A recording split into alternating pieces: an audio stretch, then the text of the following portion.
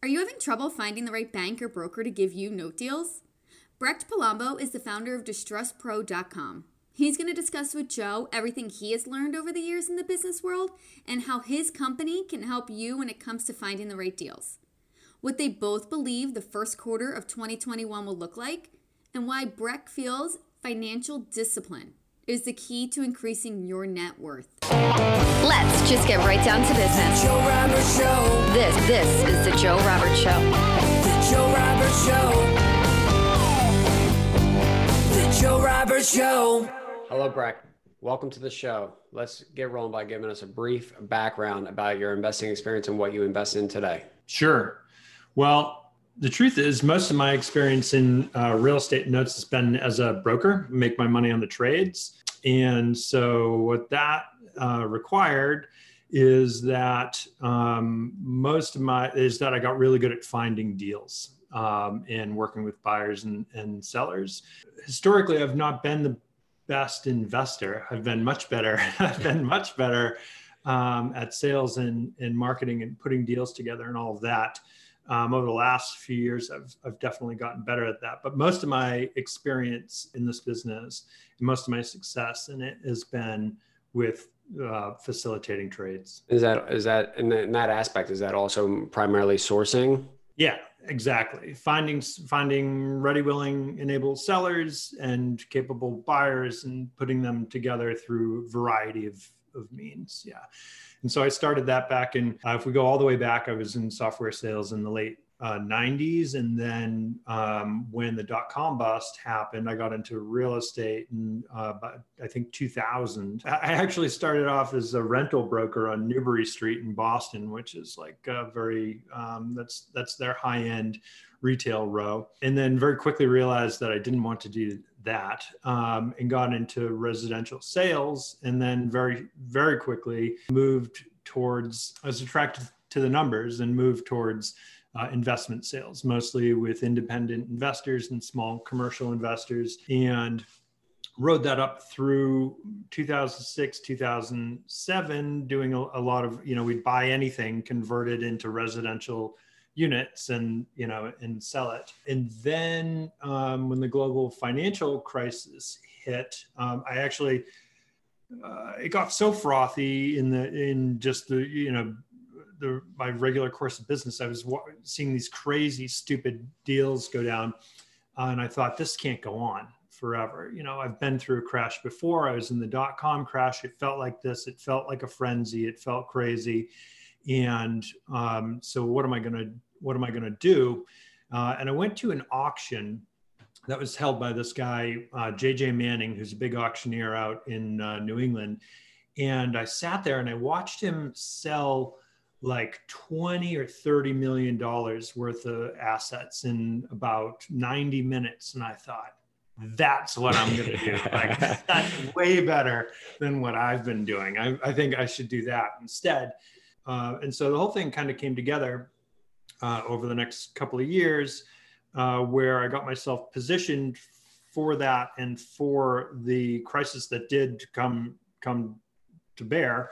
And yeah, so then in 2009, after spending a couple of years calling on banks and lenders, because that's a lot of what that guy was selling that day, was sort of dribs and drabs from a number of community and regional lenders. And I thought, well, if things go the way I think they're going to go, then as when we talk about note investing, like the further down you are in the stack, that's who's in control of the asset. And so there's not a lot of reason to be messing with, equity that's been wiped out, and is clinging to hopefully a bankruptcy to get through, to get through a deal.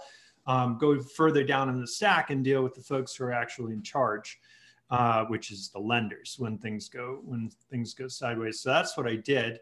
And after a couple of years of just sort of picking up the phone and calling through, and I had this little training in Pennsylvania with this national real estate auction company that I had hooked up with, and I held the licensing, represented them in a few states. And they opened this, it was so silly because it was like, I don't want to say mimeographed, because that had, there's a bunch of people listening to this, they don't even know what a mimeograph is, but it was that old. It was like some old training. And it talked about where to find which of all of the, at the time, 16,000 banks and credit unions had non-performing assets. And that sort of like opened up this whole other avenue. Spent a bunch of time learning about that. And then in August of 2009, said, slightly before that, actually, I'd read the 4-Hour Workweek in June of that year. And I thought, that sounds good. It all sounds good at first, especially if you're overworked. It sounds good in the moment, right? Yeah. Well, and I was. I mean, we're talking about driving, getting over 1,000 miles a week, covering multiple states. Sometimes I'd drive, just looking at deals, looking at projects, because when you cover a broad enough area and you're in commercial, it's like, I was on the road a lot. Anyway, long story short, I decided that a product with recurring revenue would be a good thing to have. And in August of 2009, I launched DistressPro.com, our first version of that, which I still have some screenshots and stuff of what that looked like. It's a bit of an embarrassment, but that's we're past that now. We're 4 versions later. So now it's been 11 years, and what we do is I have DistressPro.com, and we have a software application called Bank Prospector, and we pull in all of the non-performing note and REO information for every bank and credit union in the U.S. And then we pair that with in-house contact data. We have a full-time contact staff. We spend about 300 man hours, person hours, I guess I should say, a month, collecting, updating, adding, editing contact info for all the decision makers at all these places. And so that's, I think I went beyond the question that you asked, but that's sort of where we started and how we got to where we are here today. Well, that's fine. You kind of led to, over the last 10 years, I've been in the investing space. There hasn't really been anybody that I've seen to kind of break that code to directly source easily, because even we've attended quite a few of the MBA conferences and traveled around to many. And it takes a while to establish relationships. So, yeah, it does. Building a That's software definitely has to be a great benefit. What is, the Bank Prospector? Can you break that down and what it does? Yeah. So banks and credit unions are federally insured. Your money, when you put money with them, it's federally insured. And so part of what comes with that insurance is this heavy regulation. And the regulation requires that they file reports.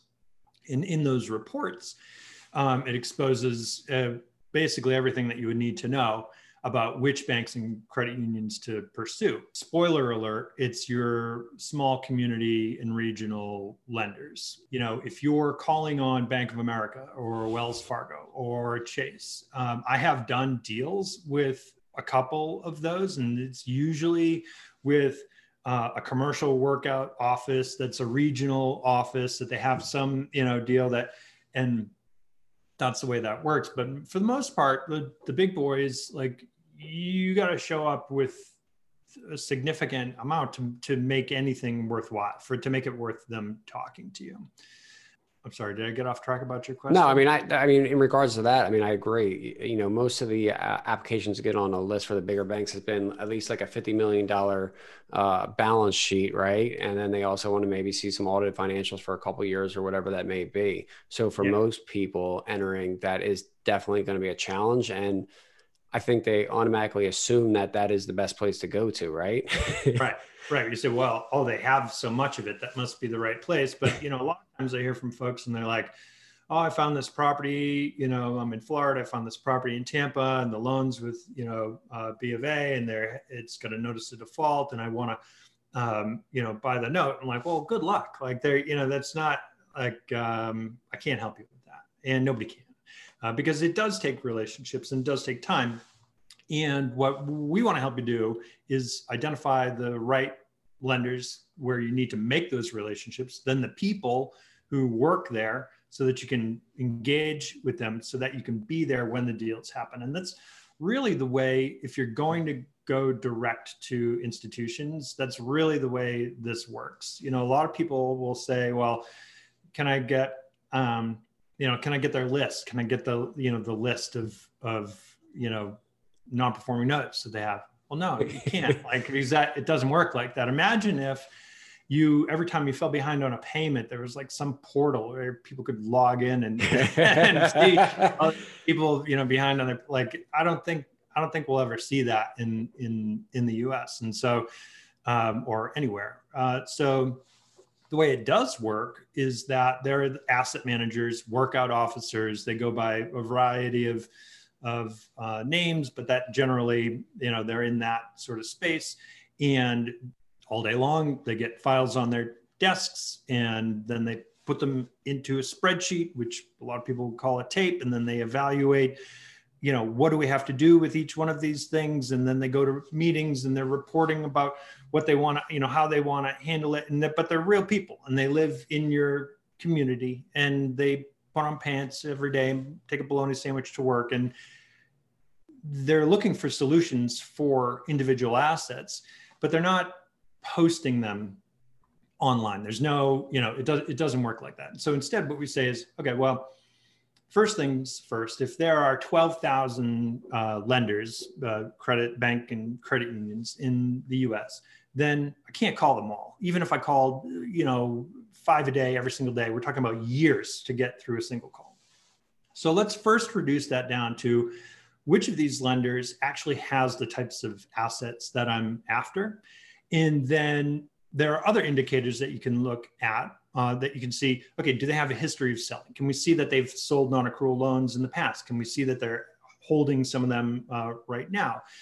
Can we see that they've got REO? Is their condition improving or deteriorating? Do we see each month, each quarter that their non-performers are stacking up? Do we see that they're taking charge-offs? This kind of stuff. And so first we reduce this world of lenders down to a smaller, more approachable mix. Then we say, okay, well, who works here?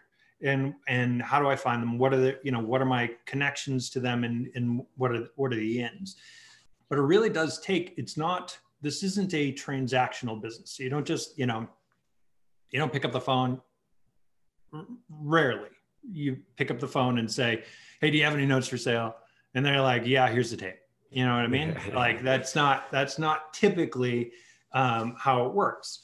And so, we have seen folks turn over some stuff pretty quick within, as little as few as 60 days, and they're engaged with a lender. But that's because they did the work to identify the people, to speak with them on a human level, and to talk about, like, what is that you're dealing with, in your role at your bank? How can I help you with that? Here's what we do. Here's, how we're able to help. And that's how relationships get established. And then it's a continual following up and touching base and adding a little value all the time, so that when something comes in, helping them understand where and when you can help, so that when something does come across their desk that's appropriate for you, they can say, I know just the guy, for that one, he's buying this kind of stuff. An example of that,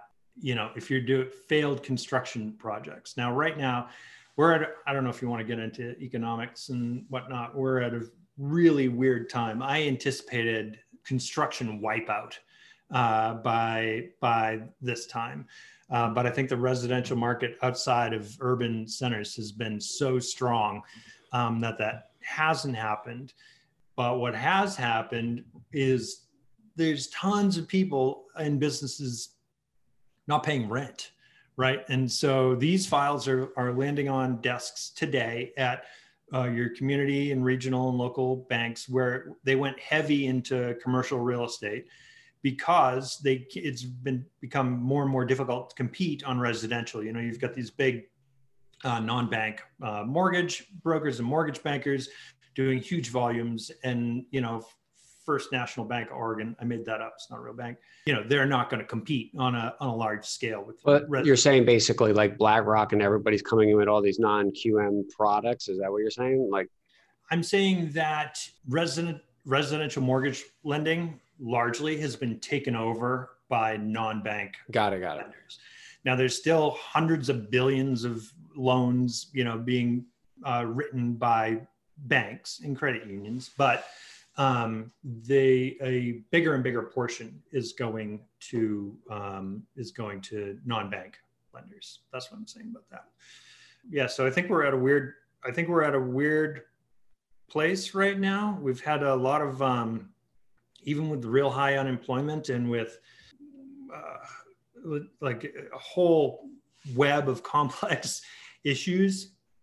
I think that the stimulus and the increased, like with our forbearances and our eviction, moratoriums, I don't think this market is really fully exposed yet, if that makes sense. I don't think that like the truth of it has been laid bare, if that makes sense. So it makes sense. I'm talking a lot, Joe. Sorry if I've hey man, not a problem. We're having fun. So let's kind of like, so for the listeners, let's say like walk through the process, right? Because you built something that typically is not available out there.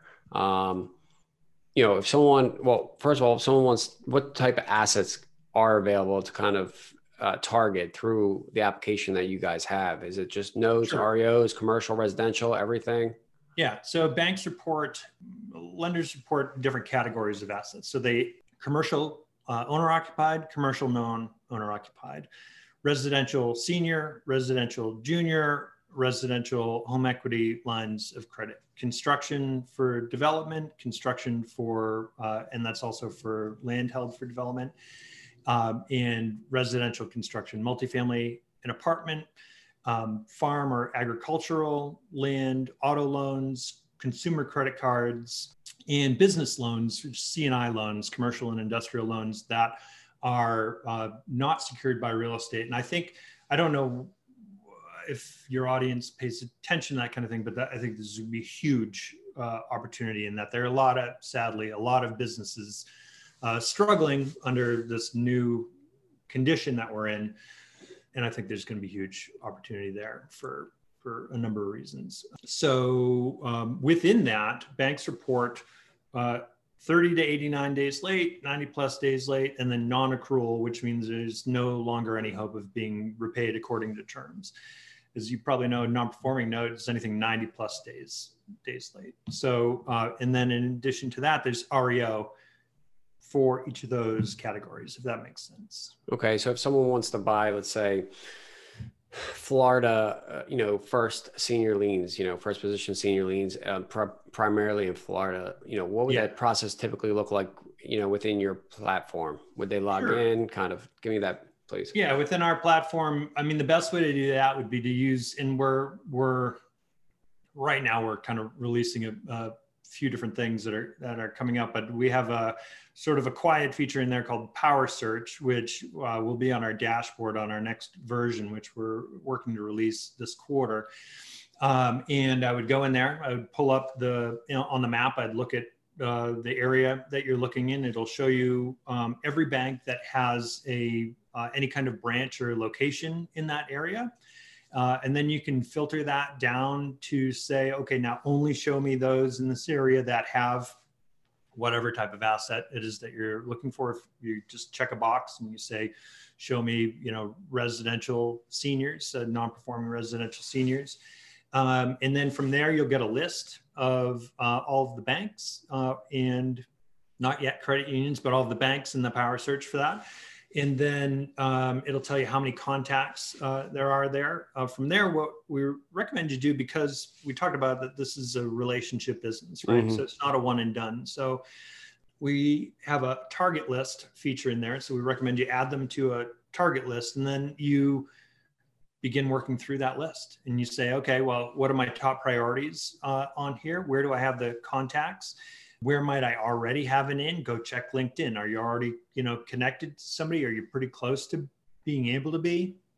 And then you put together a prospecting plan and you say, okay, well, I'm going to reach out to, let's say we've got 100 banks on our target list, and that means I've got 500 or 600 contacts total. Well, rather than just going at it willy-nilly, should have a plan. You should say, okay, well, I'm going to reach out in this manner. I'm going to contact, and I recommend, if you're familiar with Gary Keller, millionaire real estate agent, millionaire real estate investor, are two of his books. And he lays out, it's Gary Keller of Keller Williams, and he lays out a really nice framework for exactly this kind of approach. And he starts with what he calls an 8x8, which is 8 contacts over 8 weeks.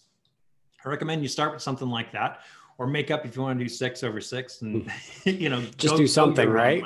Yeah, do something, but that it happens in a very prescriptive way. And the reason is that if I'm going to contact 500 people and I've said, oh, geez, no one's getting back to me. Well, maybe it's what you're saying or how you're saying it or where you're saying it. But if you don't know, if you're not disciplined about that, if you're not looking at that and saying, okay, this is how I say it, then you have no way to measure, you have no way to adjust or correct. And so that's what I recommend, is that you identify your market, you identify the people within that market, you put together a plan that you execute for an initial introduction phase, like the 8x8. And then on the back end of that, Gary Keller talks about the 33 touch. Now you can make it 17 touch or 56 touch if you want to, but it's over the course of a year so that they have no question about what's going out to whom and when. Does that make sense? Yeah. I mean, do you think I call it the lack of success or the ability for maybe a typical customer to execute is that they're really just impatient and that they don't have enough touches over time to establish and build a relationship? Yes. I mean, that's always, it's always the 3 feet from gold or some saying, Yeah. right? It's always, everyone stops short, right? Yeah. It's almost exclusively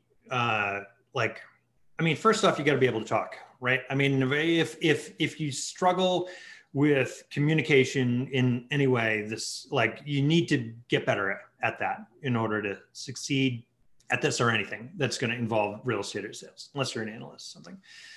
That's like groundwork, like stage 1.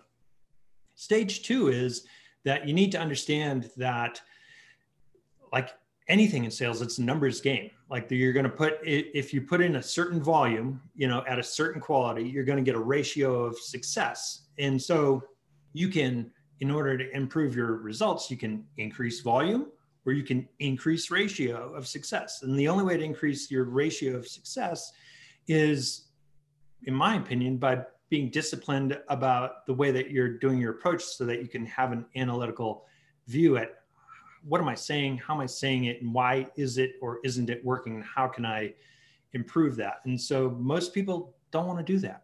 Most people want a quick fix. And so it's really not, I talk about this in my free web class, which if you're interested in getting down in deep into the stuff, you can find that at the site. But it really isn't, you don't pick up the phone, they send you a tape, you make a bid, and you're closed. You're going to have a better plan than that. And so I try to dissuade folks who would like an easy button. So as they narrow down their target asset class, location, whatever, and they have that list, do they export that, or do you have it in software CRM, or how are they managing those contacts? Yeah, so people do it different ways. We do have a light CRM in there, which basically is just reminders and notes. So you can take notes, set reminders, set dates, and that kind of thing. But really what most of the folks do who I know who are really working it pretty hard is if they're you need cold email software. Now, shameless plug, I'm developing or have developed, and we're releasing that over at realtymotor.com as a feature, which is another company that I am a partner in. But there are a bunch of good ones, Connect 365, Woodpecker. There are a bunch. Look up cold email software. But that's a good start, because a lot of today's conversations are starting on email. And so I suggest that a lot of people use spreadsheet. I know some people who use cards. So there's it's I don't want to prescribe any, particular CRM or whatever it is that each day when you sit down and you have your allotted time for finding deals, you know what the heck you're going to do, who you're going to talk to, and what you're going to say each day that you plan to do that. And so I know some people are in Excel and, whatever. So there's a lot. So from the existing customers, can you kind of give us some maybe case studies or just like a quick walkthrough of some successful people and what kind of assets they've been able to acquire at some kind of scale? Sure. My favorite one is Paul Marshall because it was so dramatic. But Paul signed up, and this was a little while back, but he signed up in the spring, not this spring, and didn't really do anything till September, October. And then by March, he was closing a trade that was in the low 20 millions of residential firsts for a regional California bank. He was not the purchaser. He was the broker on that. But no other bidders, like just a sole buyer there in that transaction? And they gave him an exclusive on exclusive right to sell. Okay. On that. Another guy, Joe Bayarina, is a great guy down in Texas. He had they actually weren't non-performing. And so once you get into this and you start talking to folks, you find out that the local community and regional banks it's not a straight line all the time. It's not everything isn't, people want it to be completely standard. It's not completely standard. Things these are individual businesses and things vary, business to business. He ended up finding a package of, they weren't even non-performing. They were just no longer in the box for this lender. They no longer fit the lending parameters that they wanted. There was some kind of program that they ran there. And so he took that whole package down there.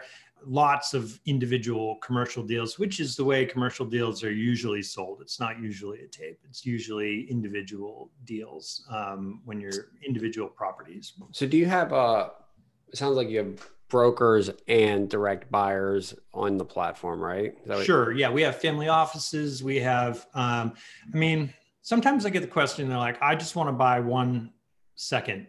Well, I don't know, I would go to PaperStack. Yeah.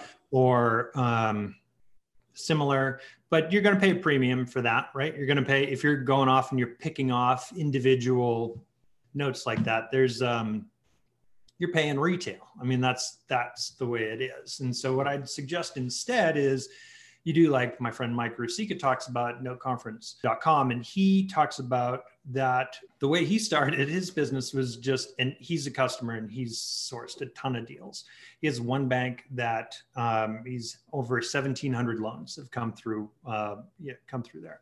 So he talks about just finding deals for his friends to start, because if you go find a tape, like they don't want to sell you one. That's not the way this goes. They want to sell, dozens or sometimes hundreds. And so you need to be networking to have a way that you're going to distribute those. Maybe you carve one off for yourself. Maybe the rest go to 3 other investors. Maybe the other investors even pay the full boat for the thing, and you just carve that one out for yourself. Maybe you write yourself into the deal, at 10% equity just for putting the thing together, or maybe you get a per file fee. But don't approach this with, I'm gonna start calling, and then I'm gonna I hope to buy one deal for my IRA from a bank.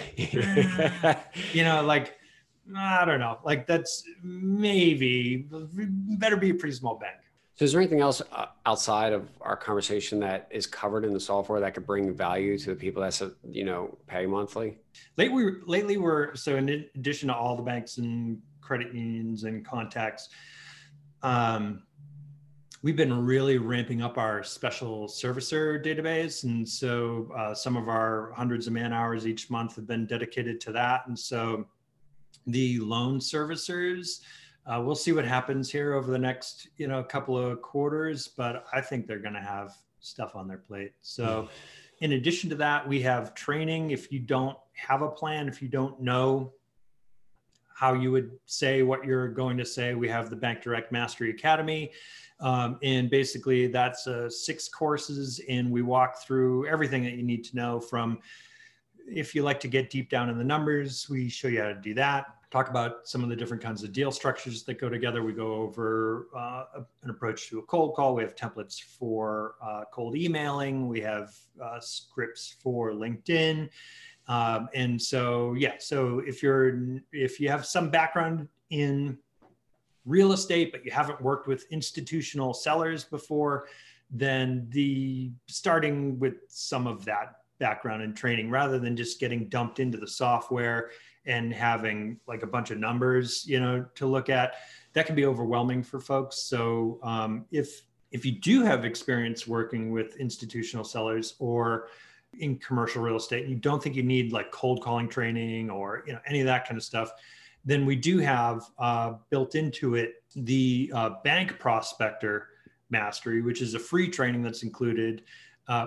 Free training. It's included with the software that teaches you all of the numbers and everything that goes with it. So the Mastery Academy is much more about putting together your 8x8 and your 33 touch. And what do you say? How do you say it? Who do you say it to?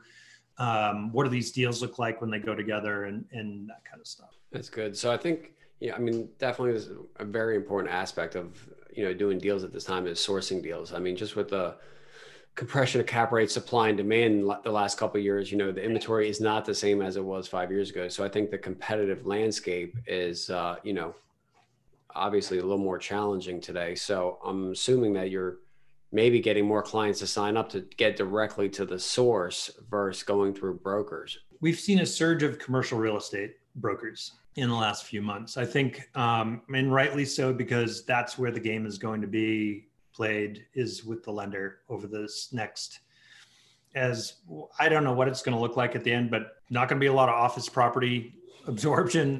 Malls, are going to be in trouble. We're going to see a lot more restaurant and retail bankruptcies. So it makes sense. It makes sense to be looking in that direction if you're in commercial. Well, let's go into that next, right? Because you guys aggregate a lot of data, correct, across all these different banks and so forth. So yeah, everyone that's out in the marketplace right now is probably trying to make their own predictions of what's going to happen over the next 24 months with defaults and so forth across the different asset classes. Let's maybe just start on the residential side. Can you kind of break down what you're seeing there? Yeah. So I didn't come fully prepared here with my charts and graphs, of which we have a bunch, but residential defaults have increased, multifamily defaults have increased, commercial real estate defaults have increased. What's really, really interesting is that credit card and auto loan defaults have fallen right off, like been cut by a third. And the only that, as I'm trying to get my head around why that's happened, the only thing that I keep coming back to is that we've got all this stimulus going on out there, and we've got the forbearance, and we've got the eviction moratorium. So people are taking this opportunity to not pay their landlords, which is a whole other thing. If my eyes are going to turn red in my head. Don't worry about that. We're skip that. Let's stay on the data, right? That's where people want to know, where are we going, right? What predictions and what markets? Yeah. So now with the end of, but residential non-performing loans have been increasing.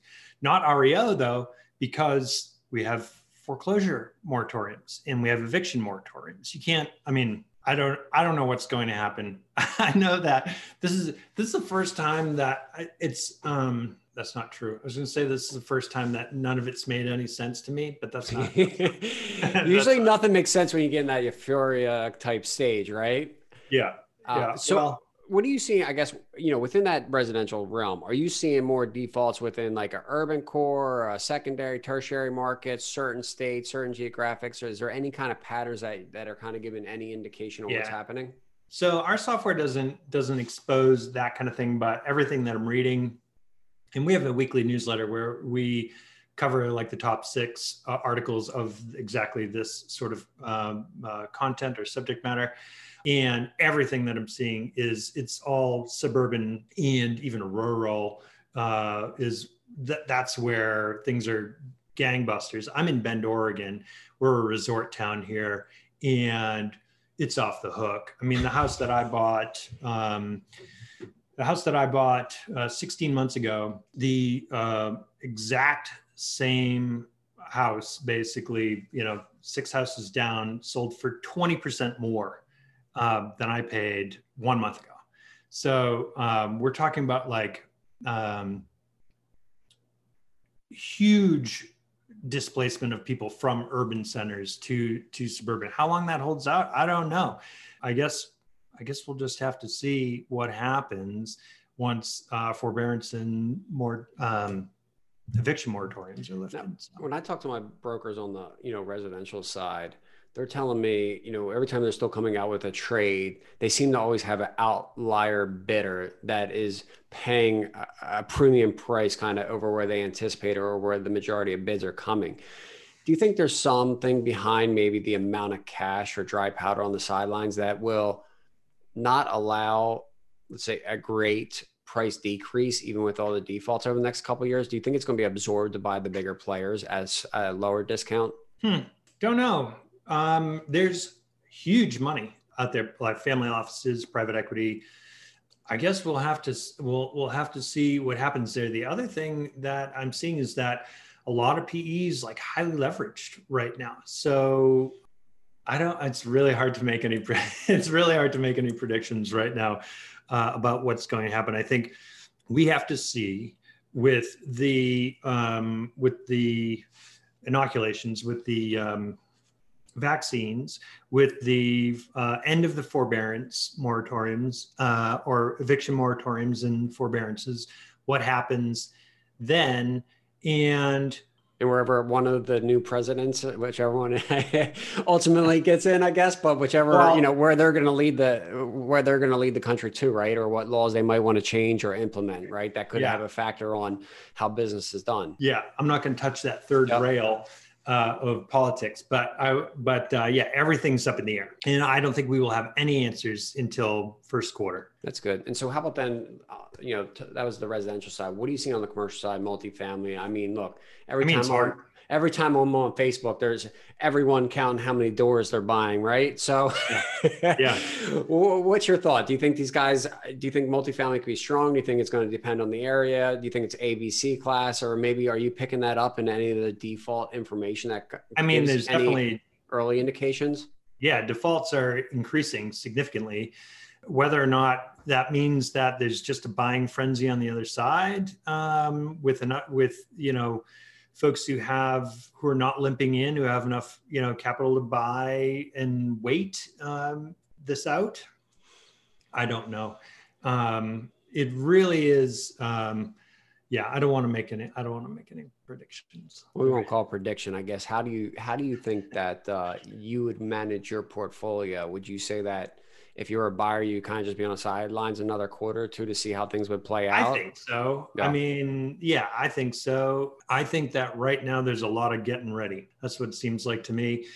Just had an interview with a good buddy of mine who works with a lot of banks and probably sold more for banks than almost anyone I know. And there is a lot of backed up paperwork.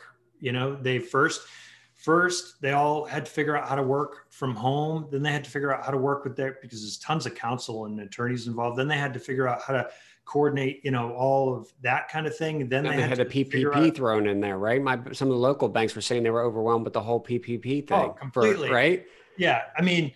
Typically a different department, but nonetheless, they've been through, just navigating what's happening on a municipality by municipality basis, what are the rules for that bank? And it changes from place to place. So I think that it's been a long time figuring out what's going to happen there or what they can even do.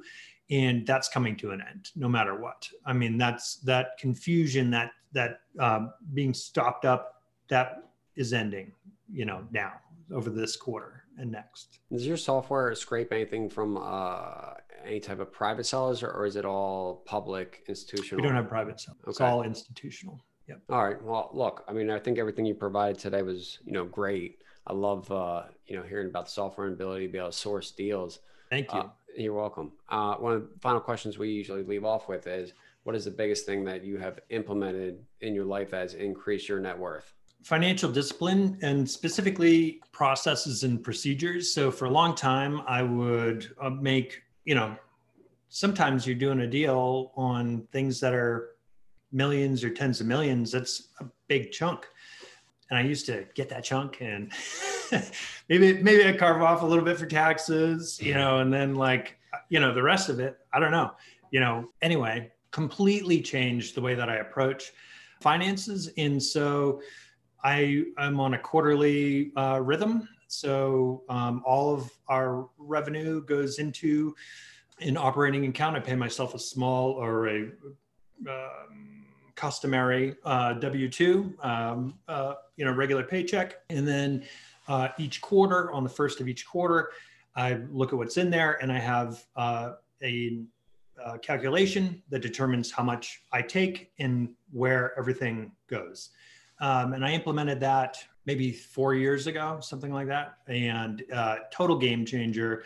There's no more there's no surprises. Things just grow in the right accounts. Just duplicating processes within your financials. Yeah. I mean, so many of the folks I know, especially who eat what they kill, when they kill, they gorge. And that's like, that's good. Don't go buy a Tesla, maybe you should buy a Tesla, but not based on this. And so I think taking a much longer term, broader view of your finances, and then having a plan that's written down that you execute religiously on a schedule is the best way to get where you're trying to go. And do you feel that maybe the execution of that longer term vision for a lot of people just comes with maturity? At least for myself, I feel like, getting in my later 30s and you get these life lessons that you start learning and kind of having a further outlook. Yeah, I think so. I mean, when you're in your earlier, so I'm 46. Am I 46? I'm 46. You're making a bunch of money and you don't have kids. It's easy to be like, yeah, I can do whatever I want with this. I'm the man, and then you get down the road and you're just like, college, just the constant clothes and all the necessities of adulting. And yeah, that definitely brings some pressure, but I still know a lot of folks who are living deal to deal. And I think that's largely a discipline. That's largely like having a framework. You say, okay, this is how I'm going to approach my money from now on, and then just execute that. And it's different for different businesses and, different income streams. But yeah, that's definitely been the biggest thing for me. I appreciate sharing that. For those that want to get a hold of you directly or subscribe to your software, what is the best way for them to reach you? Just head on over to distresspro.com. We try and lay out all our answers there pretty clear. There's a button down the bottom right corner if you need help or support from anybody. And if it's something that they can't help you with, it'll get escalated to me. And that's probably how I'd start. Yeah. Well, Breck, thank you for coming on the show today. I appreciate having you on. My pleasure, man. Thanks for inviting me. Thank you. Don't forget to subscribe to the show on iTunes and leave a rating and a review. We'll see you on our next episode. Thanks for listening to The Joe Roberts Show. Take these tips and insights that you can use to help grow your own personal wealth and share them with a friend that could also benefit. Don't miss a single episode or updates. Subscribe to our email list at joerobert.com. And as always, keep pushing yourself towards a more impactful life. The Joe Roberts Show. The Joe Roberts Show. The Joe Roberts Show.